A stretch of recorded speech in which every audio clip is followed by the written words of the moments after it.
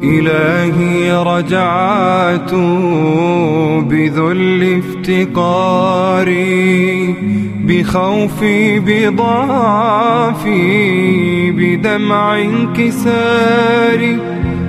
رجعت أبوء إليك بسري، وأنت العليم بكل السرار.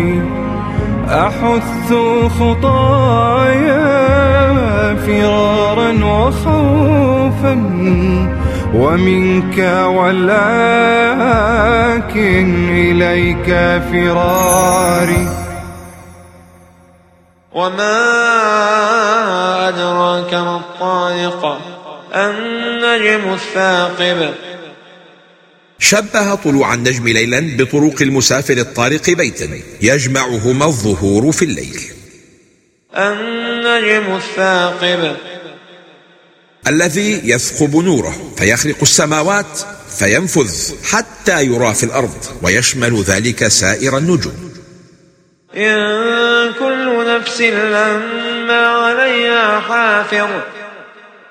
في التعبير بهذه الصيغة معنى التوكيد الشديد، فما من نفس إلا عليها حافظ يراقبها ويحصي عليها عملها ويحفظه عليها حتى يوم الجزاء، وهو مكلف بهذا من قبل الله، فليس هناك فوضى، والناس ليسوا مطلقين في الأرض بلا حساب أو رقيب، فتكون الآية زاجرة عن فعل السيئات ووعيدا لأصحاب الغفلات.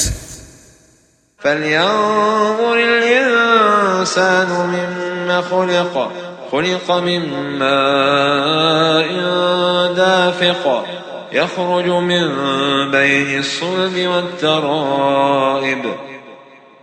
قال ابن عاشور: وأطنب في وصف هذا الماء الدافق لإدماج التعليم والعبرة بدقائق التكوين، ليستيقظ الجاهل الكافر ويزداد المؤمن علما ويقينا.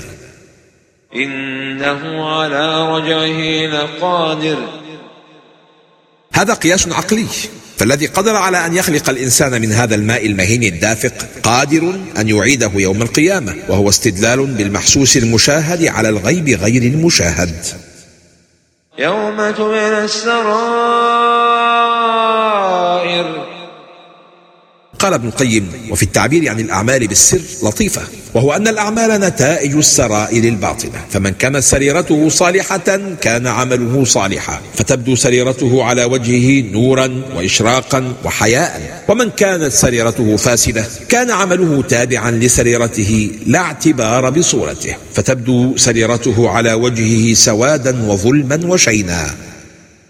فما له من قوة ولا ناصر. لا قوة للعبد ذلك اليوم، لأن قوة الإنسان إما أن تكون لذاته أو مستفادة من غيره، فنفى القوة الذاتية بقوله فما له من قوة، ونفى القوة الخارجية بقوله ولا ناصر. والسماء ذات الرجع والأرض ذات الصدع. أقسم الله بالسماء ذات المطر الذي يعقب مطرا آخر وسمي رجعا لأنه يرجع ويتكرر، وبالأرض التي تتصدع عن الأشجار والثمار والأنهار. وفي القسم بهاتين الحالتين إيماء إلى دليلين من أدلة البعث بعد الموت. تفاءلوا. سموا المطر رجعا ليرجع، استعمل دائما لغة المتفائلين. إنه لقول فصل وما هو بالهزل. القرآن هو القول الفصل الذي يفصل بين الحق والباطل، وهو قول فصل ينهي كل قول وكل جدل وكل شك وكل ريب، ومثل هذا الكتاب لا يمكن أن يتلبس به أي شيء من الهزل. إنهم يكيدون كيدا وأكيد كيدا.